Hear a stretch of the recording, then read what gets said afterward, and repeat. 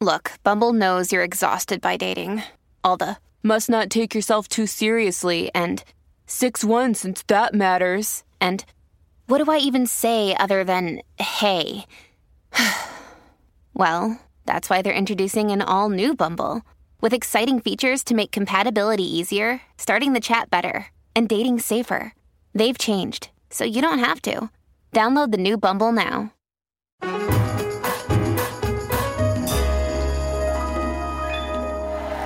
Please have a seat. Ladies and gentlemen, please have a seat up there.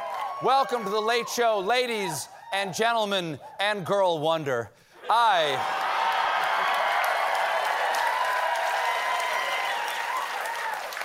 They're going to change the world. I'm your host, Stephen Colbert, and tonight... Thank you, my friends. Thank you very much.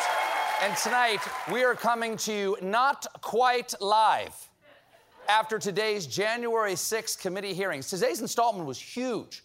It was gigantic. It was super big. Gulp?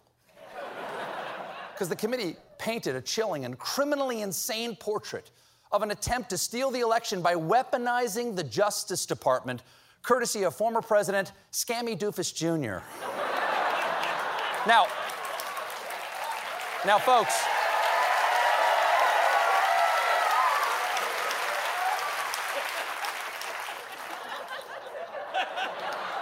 at the start of the hearing, Liz Cheney recapped what we've seen so far. We have seen how President Trump persuaded tens of thousands of his supporters to travel to Washington, D.C. for January 6th. And we will see in far more detail how the president's rally and march to the Capitol were organized and choreographed. That's right, it was all choreographed. A 5, 6, 7, 8, storm stomp, window smash, kick, ball change, jazz hands, zip tie them. Pow, zip, zip.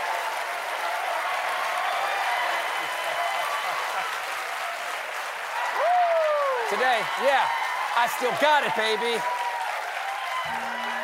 Today's hearing was led by Illinois Republican and guy who's just thrilled the Property Brothers gave him a new accent wall, Adam Kinzinger. Kinzinger explained how important it is to keep the presidency separate from the Justice Department. The president cannot and must not use the department to serve his own personal interest, and he must not use its people to do his political bidding. The president cannot pervert justice. Yes, even if the president is technically a pervert. Now, the key witnesses, these were the key witnesses, right? These are the keys? Thank you, friend. The key witnesses today were former acting attorney general and Dobby the House lawyer, Jeff Rosen, and former acting deputy attorney general Richard Donahue, seen here getting dumped via skywriting. These two guys took over the DOJ after Attorney General Bill Barr saw where the former president's crazy chain was going and said, this is my stop. Kinzinger asked Rosen what happened once they took over. Mr. Rosen, on Christmas Eve, your first official day as the acting attorney general, President Trump called you. What did he want to talk about? The same things he was talking about publicly. So, low-flow toilets and windmill cancer? No? But keep in mind, this was on December 24th. What a lovely way to spend Christmas Eve. Was the night before Christmas, and all through D.C., the POTUS was screaming, the winner was me. The conspiracies hung like a stench in the air, as thin and as fake as the president's hair. The former president, Mama in her kerchief, and I in my cap. The former president was persistent, as Kinzinger explained. In the weeks leading to January 6th, the Department of Justice was fielding almost daily requests from the president to investigate claims of election fraud. Each claim was refuted time and time again, an effort Attorney General Barr described as whack-a-mole. And when that whack-a-mole didn't work, they would eventually go on to whack Mike Pence. So, really? Are you just learning that from me right now? So, the new head of the DOJ told the president there's absolutely no evidence that the votes were fraudulent or that the election was stolen. And here's how the president responded. Just say the election was corrupt and leave the rest to me and the Republican congressman. Sure, because that's how the law works. That's why the opening to Law and Order goes like this. In the criminal justice system, the people are represented by two separate yet equally important groups. The Justice Department, who accuses a crime with no proof, and the Republicans in Congress who make up crap to justify it. So, keep in mind,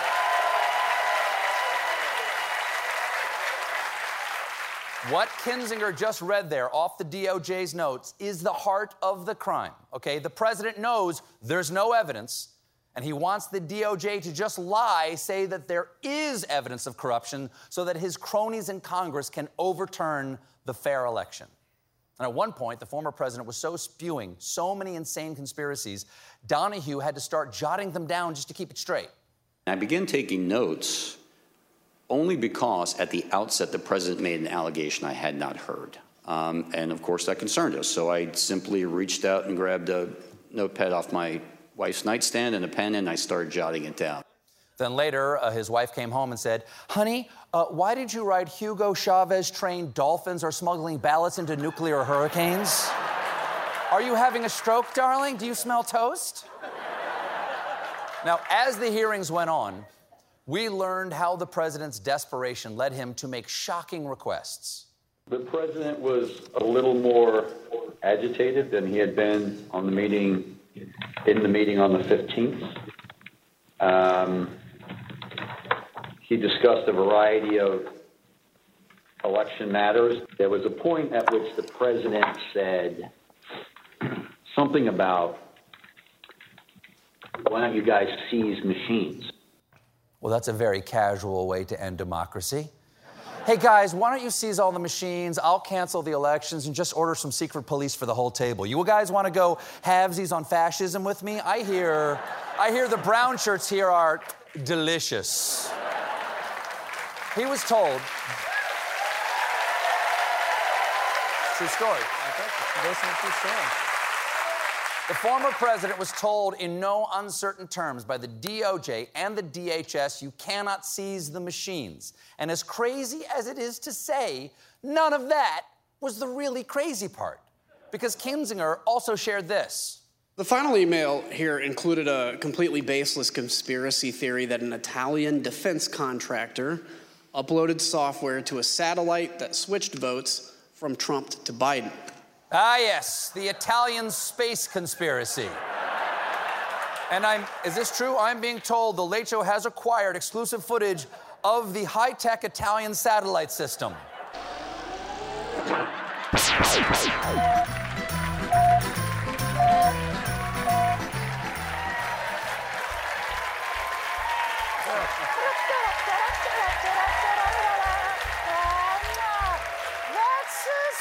That's a spicy conspiracy. Of course, mi dispiace. Of course, they didn't just pull the Italian space hack out of their butts. They pulled that theory out of somebody else's butt because Republican Congressman Scott Perry forwarded a video from YouTube to Chief of Staff Mark Meadows, and Meadows sent the YouTube video to the DOJ demanding they investigate, and they played a clip of it today. And I will say, it started out strongly weird. Here's some guy claiming something by someone. There was a certain State Department guy whose name I don't know yet. I guess this is probably going to come out in Italy at some point. And he was the mastermind, not the mastermind, but anyway, the guy running the operation of changing the votes. And that he was doing this in conjunction with some support from MI6, the CIA, and this Leonardo group. It's as simple as that. Your Honor, please. My client couldn't have been there on the night of the murder because he was with, I don't know yet, or come out at some point. Anyways, I blame the Leonardo group, or Donatello, Michelangelo, or Raphael. Their payoff was pizza. Their code word, cowabunga, heroes in a half shell.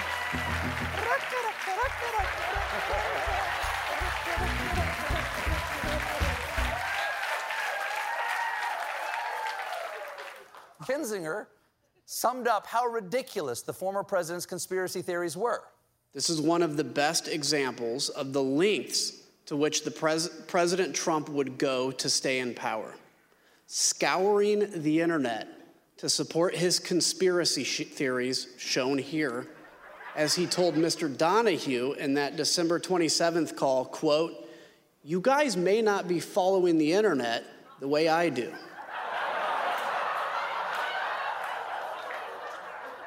On the toilet with the safe search off? Now,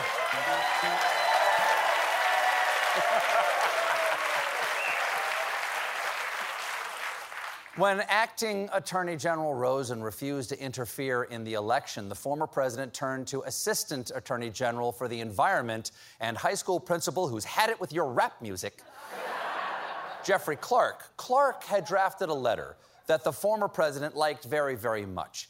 And the letter was intended to be sent to Georgia state election officials. And the letter was going to claim that the DOJ had evidence of massive election fraud, even though they did not. Everyone thought Clark's proposal was crazy, including White House attorney Eric Hirschman. I thought Jeff's proposal, Clark's proposal, was nuts. I mean, as a guy said at a certain point, listen, the best I can tell is the only thing you know about environmental and elections challenges is they both start with E. And based on your answer tonight, I'm not even certain you know that. To which Clark replied, of course they don't. Environment starts with an N, and election starts with an L. Duh. Then, as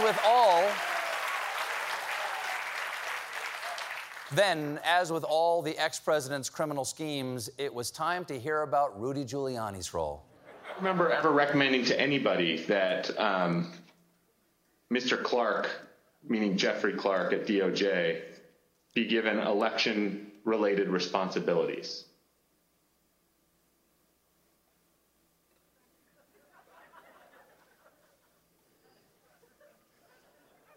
You mean beyond the president?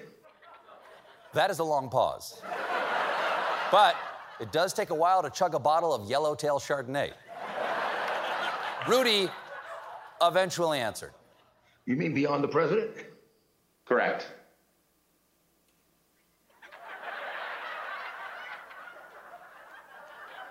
Well, beyond the president, I do recall saying to people that somebody should be put in charge of the Justice Department who isn't frightened of what's going to be done to their reputation. And if there's anyone who's proven he doesn't care about what happens to his reputation, it's Rudy. I say we need someone in charge of justice who won't mind being remembered as a wine-drenched fascist apologist who betrayed his nation next to some discount dildos. Rosen, it's a great price. Slightly used, gently used, gently. Rosen refused to send Clark's letter to Georgia, so Clark convinced the president to give him Rosen's job as the head of the DOJ. That led to, let's say, a tense meeting in the Oval Office, which the committee illustrated with some cutting-edge graphics. Look at those pale, translucent bodies. They cloned Mike Pence. At the meeting, Donahue expressed why he had doubts that Clark was the man for the job. I made the point that Jeff Clark is not even competent to serve as the Attorney General. He's never been a criminal attorney. He's never conducted a criminal investigation in his life. And he kind of retorted by saying, well, I've done a lot of very complicated appeals and civil litigation, environmental litigation, and things like that. And I said, that's right, you're an environmental lawyer. How about you go back to your office and we'll call you when there's an oil spill. Oh, damn! This is the Department of Justice, and you just got served. Hey, Jeffy, why don't you go screw a protected otter, okay, you grasshole? Isn't there a baby pelican you should be scrubbing with a toothbrush? You want to be helpful, Jeff? Go hump a redwood, you shaved Lorax. We got a great show for you tonight. More Late Show Pod Show after this. Jon Stewart is back in the host chair at The Daily Show, which means he's also back in our ears on The Daily Show Ears Edition podcast. The Daily Show podcast has everything you need to stay on top of today's news and pop culture. You get hilarious, satirical takes on entertainment, politics, sports, and more from Jon and the team of correspondents and contributors. The podcast also has content you can't get anywhere else, like extended interviews and a roundup of the weekly headlines. Listen to The Daily Show, Ears Edition, wherever you get your podcasts. Hey, my friends, please have a seat, everybody. Welcome back. Ladies and gentlemen, please have a seat. You might notice I'm over here, not over there, because there's just so much to talk about tonight. We have more monologue tonight, and it's all about... And it's more about today's hearing of the January 6th committee. The whole afternoon, if you had a chance to watch it, you'll know that it was a stomach-churning parade of reasonable people talking about a completely unhinged leader, demanding that they forego their consciences and engage in his ongoing criminal conspiracy. And that brings us to the kind of fun part of the proceedings. Because we now know the names of those Republican congresspeople who were so certain that they had committed crimes in the president's name that they started begging the president to preemptively pardon them. The 6 Republicans are Scott Perry, Mo Brooks, Louis Gohmert, Andy Biggs, Marjorie Taylor Greene, and the creme de la creep, Matt Gaetz, who is looking for a pardon for maybe more than just this coup. The pardon that he was discussing, requesting, was as broad as you could describe. From the beginning, I remember he's from the beginning of time up until today, for any and all things. That's a little broad. Yeah, I was hoping I could get a pardon from the beginning of time, or my girlfriend's sophomore year, whichever came first. And this was very important to Matt Gaetz. He would not let it go. Mr. Gaetz was personally pushing for a pardon, and he was doing so since early December. I'm not sure why. I am. I'm pretty sure. There's a major reason, and it involves a minor. We'll be right back. Coming up, Beto O'Rourke. I'm Rachel Martin. After hosting Morning Edition for years, I know that the news can wear you down. So we made a new podcast called Wild Card, where a special deck of cards and a whole bunch of fascinating guests help us sort out what makes life meaningful. It's part game show, part existential deep dive, and it is seriously fun. Join me on Wild Card, wherever you get your podcasts, only from NPR. Rise and shine, football fans. Start your day the right way with Morning Footy, a podcast that covers every aspect of the global game, headlines, match previews, analysis, interviews, culture, fashion, and plenty of banter. Join as we track the thrills and spills of Europe's biggest title races, the business end of the Champions League season, a summer packed with international competitions, MLS, NWSL, and much more. Subscribe to Morning Footy.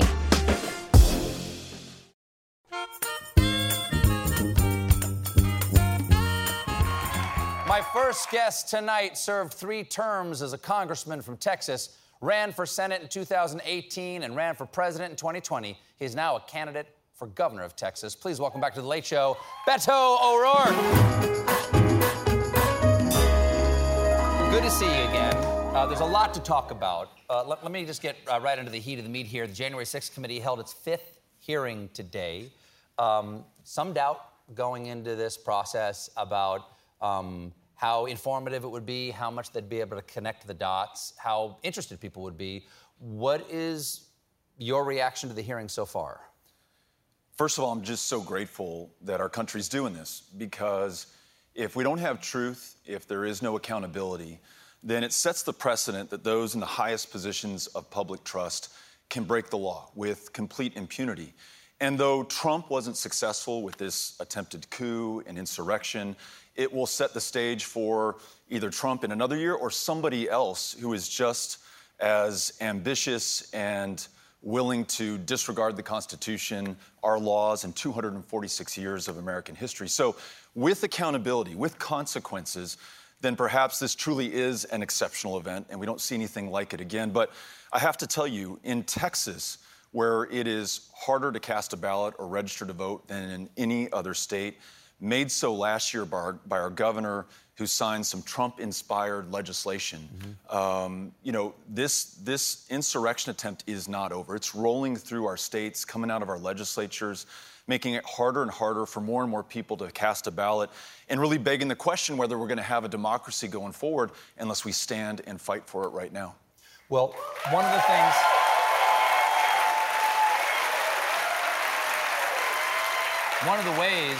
One of the ways Governor Abbott distinguished Texas in the past year is that y'all were pioneers in voting restrictions. Governor Abbott signed a law that had some of the most restrictive voting laws put in place as the beginning of this wave.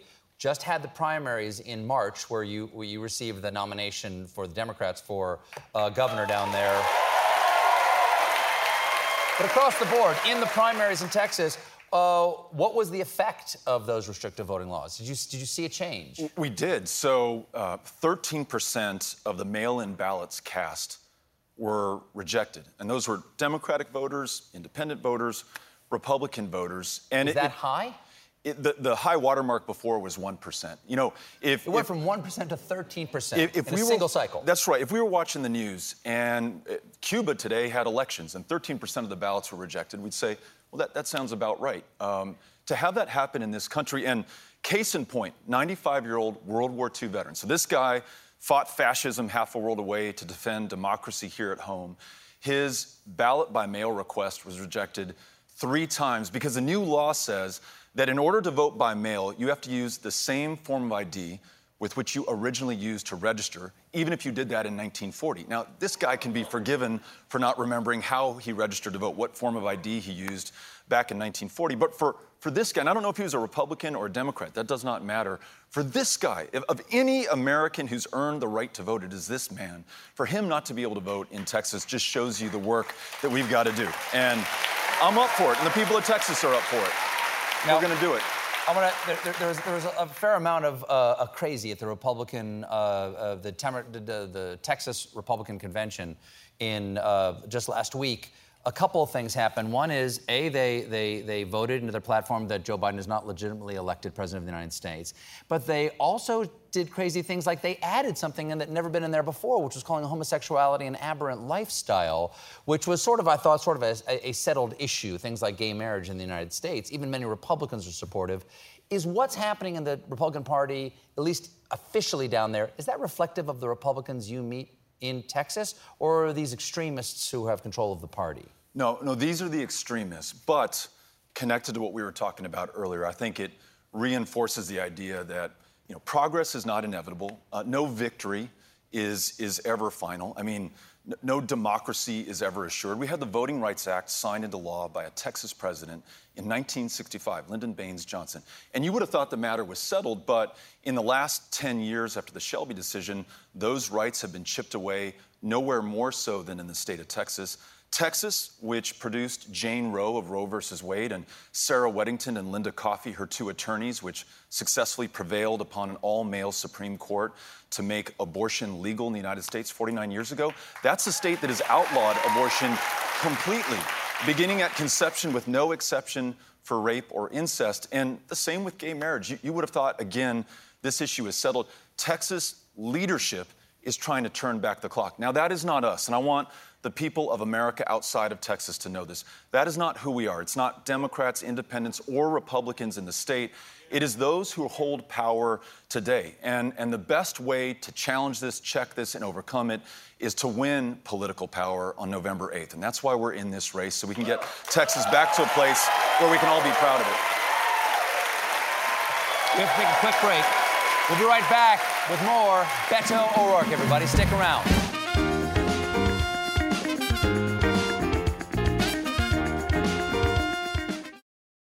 Calling all benders and non-benders alike. Jump into the epic world of Avatar with your favorite podcast, Avatar: Braving the Elements. Hosted by me, Janet Varney, the voice of Korra on The Legend of Korra. And me, Dante Bosco, the voice of Zuko on The Last Airbender and General Iroh on The Legend of Korra. Each week we'll recap and discuss another episode of The Last Airbender. I don't know if we've ever talked about it, but... Amazing guests stop by, from creators to cast to superfans to chat all things Avatarverse. Are we saying that this is possible in the Avatar universe? Varney, we gotta spread the word.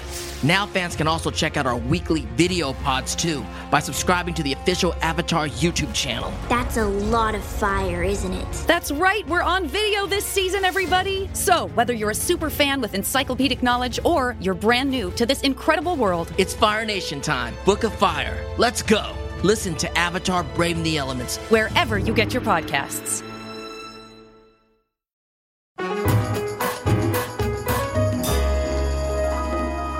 Hey, everybody, we're back here with Democratic nominee for the governor of Texas, Beto O'Rourke. Mr. O'Rourke, we planned to have you on back in May originally, but then the tragic shooting happened in Uvalde, and I'm sorry for the tragedy for your state, all the tragedies, all the gun tragedies that happened in your state recently. Tomorrow marks 1 month since that terrible day. How are the residents of Texas processing the horror of this event? It's tough, and for no one more so than the people of Uvalde and those parents. I talked to a mom yesterday, and she said, Beto, I am living in a hell right now. But I want to do something so that no mom ever goes through this or feels the way that I do. I want to speak out. I mean, she said, I've never been politically involved before. I don't even know what to do. But if there's something I can do, if I can lend my voice to something, please tell me. And I want to do it. I want to stop this. I mean, Uvalde, El Paso, where we lost 23 people, they were taken from us in 2019. Santa Fe High School, another horrific school shooting in Texas. We've got to stop this. And the people of Texas do want to stop this. And they're willing to do the work. And as you know, not everyone's going to agree on everything all the time. But there's a lot of common ground on this. Universal background checks, where everyone who wants to purchase a gun has some kind of review so that if they're going to be a danger to themselves or to someone else, we can stop them before it's too late. A red flag law where someone says, listen, I want to harm myself or I want to go into my school and harm other people. Well, if they have a firearm in the house, with due process, we remove that firearm until they can get better to save lives in the process. Safe storage laws. So my friend Rhonda Hart, who lost her daughter in Santa Fe High School, her daughter Kimberly, she's a gun owner, she's an Army veteran, she's a school bus driver, or she was at the time in the school district where her daughter was killed. She said, we lock our guns up at home and it's safe, and I've got kids in the house, and it just makes common sense. Let's make sure that everyone does that. Now, on those three things, on that much, we can agree. And so let's move forward on that. But with the people in power right now who are beholden to the NRA, and you may have seen this, Greg Abbott, tapes a message for the NRA convention that's held in Houston, Texas, 3 days after the shooting in Uvalde, paying tribute to them while trying to somehow make us believe that he's going to do something different, even though he hasn't after any one of these mass shootings. In fact, he signed a bill last year called Permitless Carry that now allows anyone to carry a firearm loaded on our streets without any background check, any review, any training whatsoever. What is the possible benefit for him there politically? The NRA, the extreme fringe of the right wing of his party. But I'll tell you, police officers, sheriff's deputies across the state of Texas begged him not to do this. They said, Mr. Governor, with all due respect, over the last 5 years, 38,000 times people asked for a license to carry a firearm, and they were denied because they had a criminal history. They had beaten their wives. They had tried to kill themselves, and we didn't think it was smart for them to be armed. Now, all 38,000 of them have guns, and tens of thousands more who knew better than to ever apply for a license to carry because they never would have passed the background check. They're free to do that. In Texas, more cops have been gunned down than in any other state. We've seen a predictable spike in gun violence. And our governor and our government in Texas has done nothing except make it easier for the wrong kind of people to have these firearms. But I tell you again, to try to be optimistic, and I am, the people of Texas aren't reflected in those decisions. And I'm talking Republicans and gun owners. I was in Hondo, Texas, the town next to Uvalde, Met a guy, he's watering his lawn. We waved at each other. He said, I recognize you. And I said, sir, I'm so sorry for what's happening in your community right now. He's wearing a Confederate battle flag cap. He says, I've got 7 guns in the house. But you know what? I've got a junior at Hondo High School right now, and I'm really worried about that guy. We got to do something better. There's common ground between us. We just have to go out there and find it and commit ourselves to it and get something done. That's what those parents in Uvalde want us to do, and we better do it for them. Those who don't want any change are hoping that people will forget. That's right. That you just move on and you forget. The way, people, Abbott wants people to forget about all the gun tragedy that came up to Uvalde that he could have done something about. Will people remember Uvalde? We will. I'll tell you what, I was there the day after the shooting, and I met the parents of this beautiful girl named Alithia, who had been killed the day before. Her 10th birthday party balloons are still clinging to the ceiling. She's an extraordinary artist. Her art is all over the walls. And her parents wanted me, they want all of you to know that Alithia lived and that she had an extraordinary career as this creative talent in front of her. And she leaves such a legacy already, only 10 years on this planet. And they want us to know that she lived. They don't want her death to be in vain. They don't want any parent to feel what they're feeling right now. They want us to do something about it. They want action. It's the way that we felt in El Paso after our mass shooting in August of 2019. And the people of Texas are not just demanding it, they don't just want it, they're working for it. And I'll tell you, those people who are on the doors right now asking their friends and neighbors and family members to vote on November 8th in this election, they say, hey, your kid's life is on the ballot. Your reproductive rights are on the ballot. Your ability to marry the person that you love, that's all on the ballot right now. This is not R's and D's. This is America. This is democracy. These are our lives that we are voting for right now. And so I do think that good is ultimately going to prevail. We can't count on it. We can't just hope that it happens. This is a democracy. It's not a spectator deal. It's all of us in all the time until we get this done. Thank you. Thank you for being here. Appreciate it. This has been The Late Show Pod Show with Stephen Colbert. If you're enjoying The Late Show Pod Show, leave us a 5-star review on Spotify or Apple Podcasts. Watch The Late Show with Stephen Colbert weeknights at 11:35, 10:35 Central on CBS and Paramount+. And for more exclusive Late Show content, follow us on Facebook, Twitter, and Instagram, and subscribe to The Late Show on YouTube. Jeremy Renner returns to Paramount Plus for a brand new season of the original hit series, Mayor of Kingstown. My job is to create a balance, avoid a war. From executive producer Taylor Sheridan, co-creator of Yellowstone. There's some new players in town, and they brought the plague. And Antoine Fuqua, director of Training Day. I know it's always been a war zone, Mike, but this is next level. The Mayor is back in business. Are you warning me? You're going to find out. Mayor of Kingstown. New season streaming June 2nd, exclusively on Paramount Plus.